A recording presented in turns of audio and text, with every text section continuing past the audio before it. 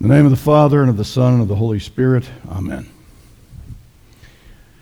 It is interesting and oftentimes amazing to look back at human history, particularly church history, and see what were the hot topics at various times in the history of the Christian church.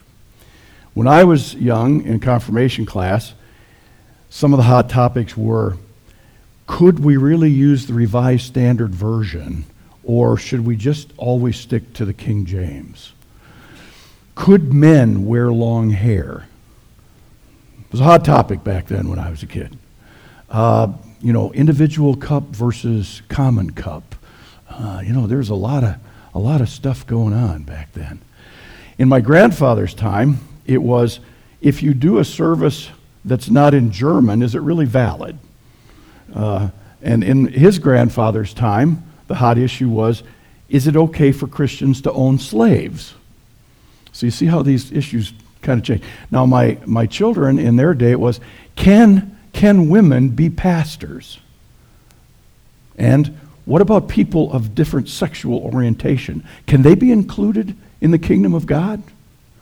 For my grandchildren, great-grandchildren, I don't know, I suppose it's going to be, how much stem cell research is really godly? And can clones be part of the kingdom of God? Are they included in the kingdom of God? I don't know, I'm just guessing there. But we have different issues that come along. In the early Christian church, there were two really hot topics. The first one was, how come Jesus hasn't come back yet? We thought that he was going to be back in the disciples' lifetime. And then all the disciples started dying off, and he wasn't back yet, and they said, maybe we ought to write some of this stuff down. It could be a while, hence the New Testament. So that was the hot topic. It's still a hot topic in parts of Christendom, not among Lutherans necessarily. Lutherans teach there will be an end. Jesus will come back to judge the world in righteousness. There's going to be some surprises, and it's going to be great for those who believe. That's what Lutherans teach. So we're not all that concerned about it. A lot of people are, trying to pinpoint the date and figure out, exactly. We don't do that. But the other hot topic for the early church was, what are we going to do with the Gentiles? Because it looks like God's Spirit is falling on them also, just like it did us, the Jews said. What are we going to do with these Gentiles? I don't know. Could they be included in the kingdom of heaven? The first lesson for today, Peter is at Joppa, and he goes into a trance. He has a vision. It's a great big sheet or a canvas lowered down by four corners. There's all kinds of animals on there. And, we wouldn't think much of this, but there are certain animals that are unclean in Judaism. It was basically a health code thing, but there's like certain scavenger birds and bottom-feeding fish. And with the four-footed animals, for those of you who farm, you'll appreciate this, there was those who chewed the cud and had a cloven hoof were okay, so cows are good, yeah. But if you didn't have a cloven hoof but chewed the cud, camels, horses, not okay. If you had a cloven hoof but didn't chew the cud, pigs, not okay. So there's all this. And then, of course, the big issue was that said if you're a member of Judaism or not, was circumcision, which started with Abraham. So it became to be known as the circumcised versus the uncircumcised controversy, which really means, do you have to follow all the rules of Judaism? So the question then became, could Gentiles just go from Gentile to Christian? Or did they have to go from Gentile to Jew, follow all the laws of Judaism, and then be Christians? Did you have to triangle Judaism in, or could they go straight to being Christians? So Peter's vision was, there's all these unclean animals. And the voice from heaven said, rise, Peter, kill and eat. And Peter goes, I don't think so. I've never let any unclean things go past my lips. And then the Lord said, if I call it clean, don't call it profane. And then he said that a third time, rise, Peter, kill and eat. And Peter, having gone through some 3-time statements a few times in his career, figured that I think the Lord must mean it this time. Immediately, there were some guys came over from Caesarea, and they said, hey, we were told by an angel, go find this guy by the name of Simon Peter. Well, that's me. You got to come You got to come over to Caesarea because there's a guy who wants to hear the message of salvation. Now, and of course, he had a couple strikes against him. A, he's a Gentile. B, he's part of the occupying forces of Rome. He is a Roman centurion, Cornelius. So there's 2 strikes against you.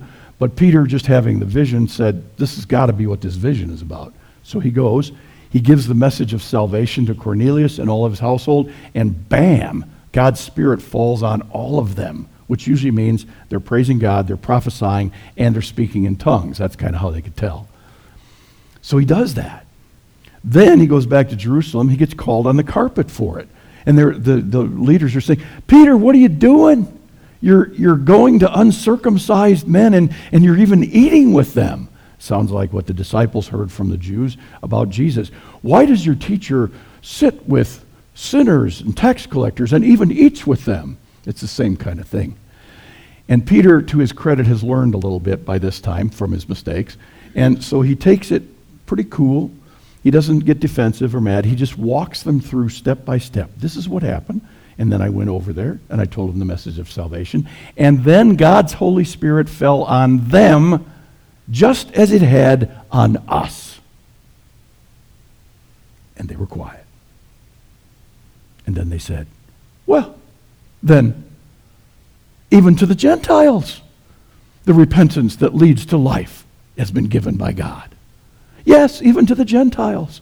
What's next? Cats sleeping with dogs, short-necked giraffes? You never know what God's Spirit is going to do. It's pretty freewheeling, and it's surprising where the Spirit will go, and it doesn't have to do what we necessarily think it should. Yes, even to the Gentiles. Well, 2,000 years later now, we look at that and go, well, of course, to the Gentiles. 98.6% of all Christians in the world are Gentiles. Why? Well, yeah, but that was kind of a new thing then. Even to the Gentiles. How wide is God's mercy? How inclusive is the kingdom of God? That's the question. There's always an us and a them, isn't there? And they and theirs shouldn't mess with us and ours. There's always an us and a them. It's Americans and foreigners. It's Republicans and Democrats. It's cattlemen and sheepmen. It's, gay and straight. It's, common cup and individual cup. There's always an us and a them somewhere. And we're always more interested in finding out what makes us different than what makes us the same. And what Peter's vision is saying is, here's what's the same. Here's what unites everybody. The love of God in Christ is for everybody. There is no them. We're all us. It's hard for us sometimes to imagine that, especially when we're dealing with people who are so wrong-headed, people who are so stupid, people that we don't like. It's hard for us to imagine that they're not them, because they look like them, they sound like them, and they smell like them. But they're us. That's what Peter's vision says. They're all us. God's Holy Spirit is always running out ahead of where we are. We're always bringing up the rear as Johnny come lately is going, oh, those people could be included too. Hey, and how about these? Well, I guess they could too. Well, I didn't imagine that those would be part of God's kingdom. Yes, they are. So today when we look at this text, we recognize that the church, in its better sense, is always a church that feels like this and not like this. Amen. Now may the peace of God, which passes all understanding, keep your hearts and minds through Christ Jesus. Amen.